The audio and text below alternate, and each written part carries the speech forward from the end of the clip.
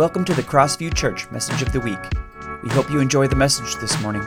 For more information, visit us at mycrossview.com. Well, good morning, Crossview Church. Welcome to church this morning.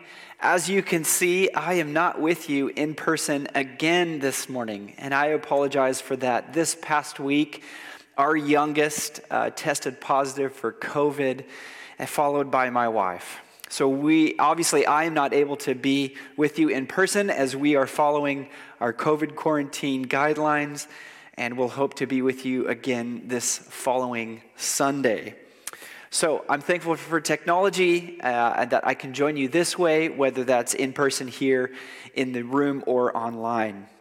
Well, welcome to the third week of our Walking with Jesus series, and today we are going to be moving from the Sea of Galilee, where we have been for the last couple of weeks, down south to Jerusalem, and to one of the most famous walls in the world. It's called the Western Wall or the Wailing Wall, and it sits right at the heart of the Jewish quarter in the old city of Jerusalem. Now, the history of this wall and this whole area is mind-boggling. You know, here in America, we don't really have anything to compare to it. We go to the East Coast and to some of the buildings from the earliest of our country, and they're not yet 300 years old. And it's a whole different story when you stand and you can touch something that is thousands of years old and set on a piece of land where its recorded history dates back to the time of Abraham. What a place. So we got to go visit this wall, a couple of times on our trip. Once the first night that we were there in Jerusalem, and then the second day in Jerusalem. It is a beautiful place, especially at night. And like we were doing each week, I brought some pictures. So I'd like you to take a look at some of these fascinating pictures. You can see as we're walking up to at night, it's just beautiful, especially with all the lights on. There's lots of people. You can see people closer to the camera, and further away, closer to the wall, at the wall praying. You can see the cool thing about the architecture is you can see the different eras of building as the stones get smaller and more structured as you go up. It's pretty cool. Just a couple more pictures a little bit closer to the wall. And then here's one that includes some video. You can kind of see what it's like. I could turn on my cell service. It might be worth it. It's pretty cool. You can see all the people kind of praying at the wall, lots of different places. There's a spot for men on the left and women on the right past that green barrier. And then I had a Jewish friend who wrote a prayer and asked me to take it up and put it in the wall, which is a normal practice here. And so you can see all of those prayers and notes in the wall. And I got an opportunity to walk up to the wall and to pray and then put this note of prayer in the wall for my Jewish friend. It was a really meaningful thing. I had someone take a picture so I could show her that I was able to do this for her. And I know many of you know many of these people. This was just a small part of the group. A number of the pastors from the Pacific Northwest Conference together at the wall. And man, that was a really fun group to be part of. That was just for fun to show you all of those. You know, one of the things that struck me and many of us was the passion and the intensity of the prayer of the Jewish women and men at the wall. Oftentimes when we pray, we might be standing silent, bowing our heads, folding our hands, praying internally. But that did not characterize the type of prayer that the Jewish women and men practiced at the wall. They didn't just stand there, they used their entire bodies. Often you'd see them rocking back and forth. They would be singing, reciting scripture, and just using all of them, head, heart, and hands, in prayer at the wall. And it's really cool to see their passion and intensity, and there's a reason for this, which I'll get to in a moment. The Western Wall is a place of prayer and pilgrimage. It's a sacred place to many Jewish people. It is the only remains of the retaining wall that surrounded the Temple Mount. And it was the site of the first and second temple in Jerusalem. It's pretty amazing when you think about that. Knowing this history makes going to the wall an incredible place. One of the reasons why the Jewish people pray so intently at the wall is because they're longing and waiting for the promised Messiah, who they believe has not come yet. They're desperate in prayer for salvation.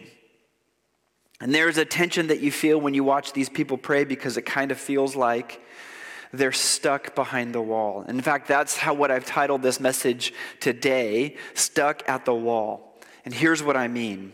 I took another picture, which for me was a visual representation of a bunch of different things. But mostly the fact that these people are blocked from what they wanted most. Here's this picture. You can see at the bottom of the picture is the Western Wall, and just above the Western Wall, you can see the Golden Dome just above the wall. Now, what's fascinating is that that's called the Dome of the Rock. It is one of the most famous mosques in the world, if not the most famous mosque in the world. And so one of the things that you can see at first is this tension between the ancient Muslim faith and the ancient Christianity, or the ancient Jewish faith, which Christianity came out of. Now, I won't go into all of that, but it's really important to note that this section of land in the Holy Land is sacred in some way to most people in the world. And it played a central role in many of the violent conflicts in human history. Many have fought for control of this land. The Dome of the Rock sits right on the place where the temple used to be. In fact, one of the reasons why the Western Wall is famous is because the Western Wall is what would have been the closest wall to where the Holy of Holies was in the temple, which is right where the Dome of the Rock sits right now. You can find the story of the building of the temple in the beginning of Ezra and Nehemiah. And for the Jewish people, the temple and the tabernacle before it was literally the place where God dwelled. It was the coming together of heaven and earth. It was the presence of God in the midst of the people. It was an important place and the center of their community life. And so for a lot of reasons, the wall keeps them from that. And you see the separation now in that they've lost control of that part of land. And now the Dome of the Rock sits there. From Exodus to Deuteronomy, you have God giving people instructions about the tabernacle and the temple, and then people working to build it. And so I was struck by the fact that for many reasons, the people praying at the wall were stuck at the wall. They could not get to the place where they so longed to be, in the most holiest place where they believe that God dwells. So it got me thinking of all of the walls in our life that are possibly of our own making that sometimes keep us from experiencing that all God has for us. And so that's a question I think is guiding us in this message and is for these next couple of moments. You know, in Scripture, one wall that we like to talk about, that is of human making, is the elaborate system of rules and commandments which had to be followed in order to worship God correctly and to quicken the return of the Messiah. Like I said before, the Jewish people are still waiting for that return.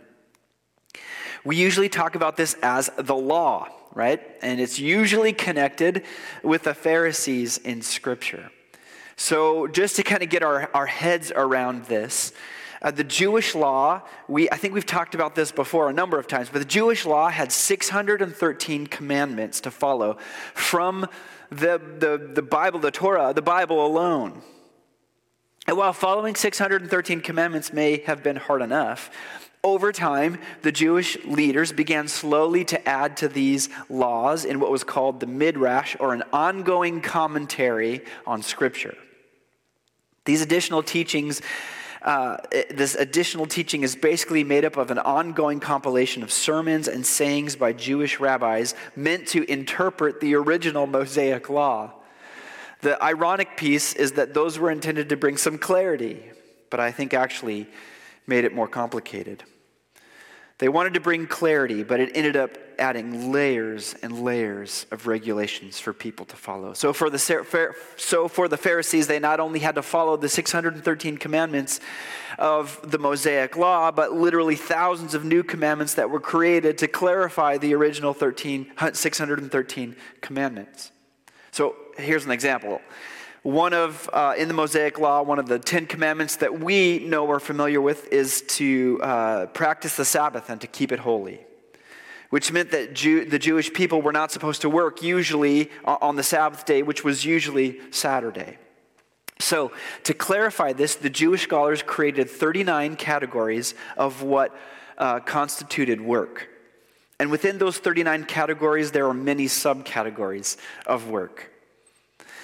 So to follow the rule of not working on the Sabbath, there are thousands of sub-rules to follow, including how many steps you could take and how many letters you can write and so on.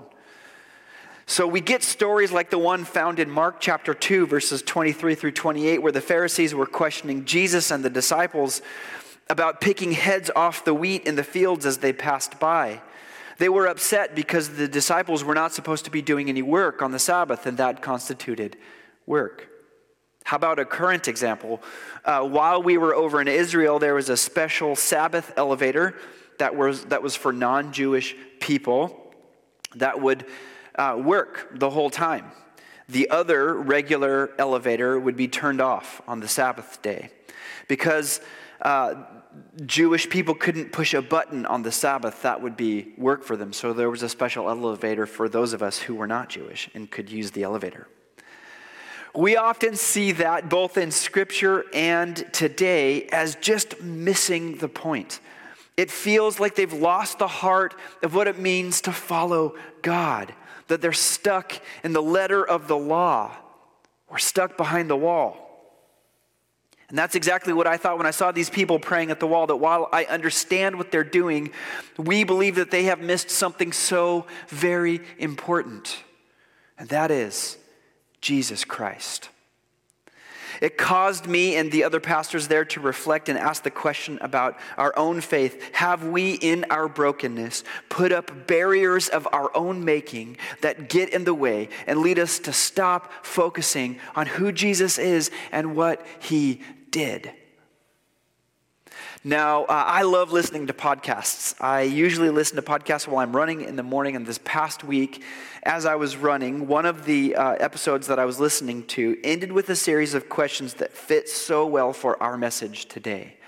One interviewee said this: if Jesus came today in America, we might do what the Jewish leaders did to him back in his day. Because at times we have a counterfeit version of the faith based on other values than what Jesus has. If Jesus showed up, I'm not sure that he would keep us in power the way that we want, and we just might crucify him. Maybe we need to break up with and acknowledge the sense in which the American evangelical version of the church, with his name, has become distorted and adopted so many values that are contrary to him. We need to follow Jesus. Now, that's a loaded quote with a lot of different things that might make us think about lots of different specific issues. And so I guess the point that we're making is, what are the things that we may have put up that are not part of the way of Jesus? Historically, a few examples, maybe within our church context, of missing the point of things like this might be an argument over whether chairs or pews are the most important things to have in a sanctuary space. Maybe if you all remember, we used to have more acutely the kind of conflict between singing hymns or contemporary songs and which is the best way to worship. Scripturally, we see even more major disagreements. Will we allow non-Jewish people into the faith? Is the invitation to everyone, no matter where they are from or who they are or what they look like? See, the beauty of the message of Jesus is that no matter who you are or how you come, we all have the same issue. The real wall that keeps us from worshiping Jesus and experiencing all that Jesus has for us, the real wall that we needed help to get past was sin and the brokenness of our lives that kept us from entering the holiest place of all, God's presence. See, when we focus on Jesus, we get some clarity about some of the walls or things that we put up that can get in the way. But here's the thing. We don't have to get stuck at the wall. We don't have to get stuck behind this wall because Jesus has provided a way for all of us. Look at what it says in Hebrews 13, 11 through 14. It says this: under the old system, the high priest brought the blood of animals into the holy place as a sacrifice for sin. The bodies of the animals were burned outside the camp. So also Jesus suffered and died outside the city gates to make his people holy by means of his own blood. So let us go out to him outside the camp and bear the disgrace that he bore. For this world is not our permanent home. We are looking forward to a home yet to come. Now, the beginning of this passage describes a very specific day in the Jewish sacrificial system. It was the Day of Atonement. We're going to dive more deeply into this passage a little bit next week and get more clarity on what all of this is saying. But the Day of Atonement was the most important day in the whole calendar year for the Jewish people because it was one of the only times that the high priest or the lead pastor of the day could go into the temple and directly into the Holy of Holies, the very place where God's presence dwelled, to ask for forgiveness for his own sins and for the sin of the whole nation. Now to us, centuries removed from this practice and in a very different culture, the whole sacrificial system stuff sounds a bit odd. And maybe it too represents what we might feel like is a barrier that finds its end and its fulfillment in Jesus. And that's the exciting thing. So stay with me here because I want to explain the sacrificial system as simply as I can because it's so important and powerful to understand what it is that Jesus did and how he broke down this barrier. So here in Hebrews, Scripture is contrasting something that no longer has the power it once had compared to Jesus. It's not just talking about the wall, it's talking about the wall of sin. Jesus broke down the barriers. So, to understand this better, let's quickly go back to the beginning. God's original design for humanity was to be his rulers here on the earth, reigning and ruling as his representatives in his power and in his way. And that's exactly how it happened, right? For a bit. After just a few chapters, humanity chose to disobey God and to do its own thing. It's a complete betrayal against how everything was created to be. It's like humanity took all that was given to them by God and decided to create their own kingdom. In a lot of ways, sometimes we're still doing that. Now, if you give a significant responsibility to someone and they break your trust, what happens? Well, you can't trust them any longer. So Adam and Eve, having given in to the temptation of sin, the temptation of Satan, break this special relationship with God. Their eyes are open, their perspective changes, and now having chosen their own path, sin enters the picture, and they realize that they are in trouble. So they all of a sudden realize that they're naked, they're full of shame, and they cannot be in God's presence as they are. So one of the things that we read is that God makes clothes for Adam and Eve from the skin of an animal. God's action of killing the animal provides this means to cover Adam and Eve's sin so that they could continue to whatever degree was possible to maintain this relationship with God, although it changed drastically. This is essentially the beginning of the sacrificial system. So from then on, for hundreds and hundreds of years, God's people, through the sacrifice of animals and other things, covered their sin in order to maintain a relationship with God. Talk about a barrier to all that God has for us, right? It was this major break in relationship, and it needed fixing. You see, the thing that the sacrificial system didn't take care of completely was the sin. was that major break in relationship that kept us apart from God. It only covered it. That is, until Jesus Christ. Because, and here's where I get all excited, and you know, I get excited about the Bible, and I get excited about the truth and the reality of what Jesus has done for us, and I hope you do too. This is powerful, life-changing stuff. Jesus' death was the last sacrifice needed. Jesus took all our sin and shame with him on the cross. And as Jesus died, so did the sin and shame. Jesus' death and resurrection, it didn't just cover up our sin. It finally and forever put sin and shame and the guilt of sin to death. Gone completely in Jesus. Praise the Lord and thank you, Jesus. It begins this new covenant, this new era of relationship between humanity and God, and it gets even better. Jesus, proving that he was God, had the power and authority to take up his life again, and that's what he did. He rose from the grave, leaving all the sin in its death and giving us an opportunity to be reborn, made new, brand new, without that barrier in the way of relationship with God. Therefore, because of his sacrifice, because of his death, because of his resurrection, we are made new. Without that sin problem getting in the way, he put it to death. And the best part is, it's an invitation to everyone, and it's a free gift. This is important and life-changing stuff. Look at what it says just a chapter earlier in Hebrews. It says, the old system under the law of Moses was only a shadow, a dim preview of the good things to come, not the good things themselves. The sacrifices under that system were repeated again and again, year after year, but they were never able to provide the perfect cleansing for those who came to worship. If they could have provided perfect cleansing, the sacrifices would have stopped, for the worshipers would have been purified once for all time, and their feelings of guilt would have disappeared. Just a few verses later, it says in verse 11, under the old covenant, the priest stands and ministers before the altar day after day, offering the same sacrifices again and again, which can never take away sins. But our high priest offered himself to God as a single sacrifice for sins, good for all time. Then he sat down in the place of honor at God's right hand, and there he waits until his enemies are humbled and made a footstool under his feet. For by that one offering he forever made perfect those who were being made holy.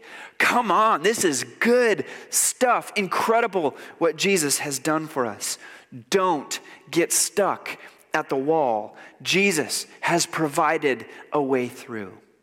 What are the walls in your life? What's keeping you from this full relationship with Jesus? Jesus is the way through those. What barriers do you face? What do you feel like is getting in the way of a deepening relationship with God?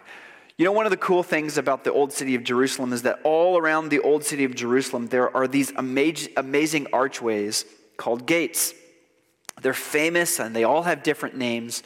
And some of them even show up in Scripture. And these gates are entrances or doorways into the heart of the old city, into the holiest places in Jerusalem. Here's the cool thing. Jesus is our gate. He is the way through to the holiest place, his presence. No longer bound in a building, but available to you and to me, and now ready to change our lives and empower us with his Spirit. There's nothing that gets in the way. It's an invitation, and all you have to say is, yes, Jesus, thank you. Don't lose sight of Jesus. Don't get stuck at the wall.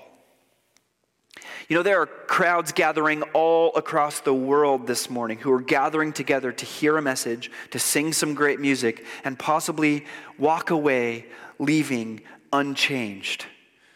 What a tragedy. Let the Lord speak to you this morning and break down some of the walls and the barriers that you've brought here with you today, this morning. Hebrews 11, 15 through 17 says this. And the Holy Spirit also testifies that this is so, for he says, this is the new covenant I will make with my people on that day, says the Lord. I will put my laws in their hearts, and I will write them on their minds. And then he says, I will never again remember their sins and lawless deeds. The freedom that we have in Jesus is inconceivable. It's unbelievable. And when we experience it, it changes our life. Don't lose sight of Jesus. Don't get stuck at the wall. Let's pray. Heavenly Father, what a powerful thing that you have done for us. And I'm so thankful for this lesson from Hebrews. God, I pray that we don't get stuck behind barriers of our own making, that you will begin to break down walls, break down barriers that keep us from this full relationship and experience of you. God, we want to continually come to you and ask for the forgiveness of our sins, for the ways that we've chosen to go a different direction. And we're thankful for your mercy, your grace in our life that forgives us and invites us back into this relationship with you. We thank you for your sacrifice on the cross, and we love you. Help us grow and take step after step, deepening our relationship with you. Make us more aware of your presence in our lives. Teach us, guide us, lead us, and then let us share this hope that we have with other people. We love you, Jesus. Be with us now as we spend a few minutes together in communion. We give you all praise and glory, and in your name we pray. Amen.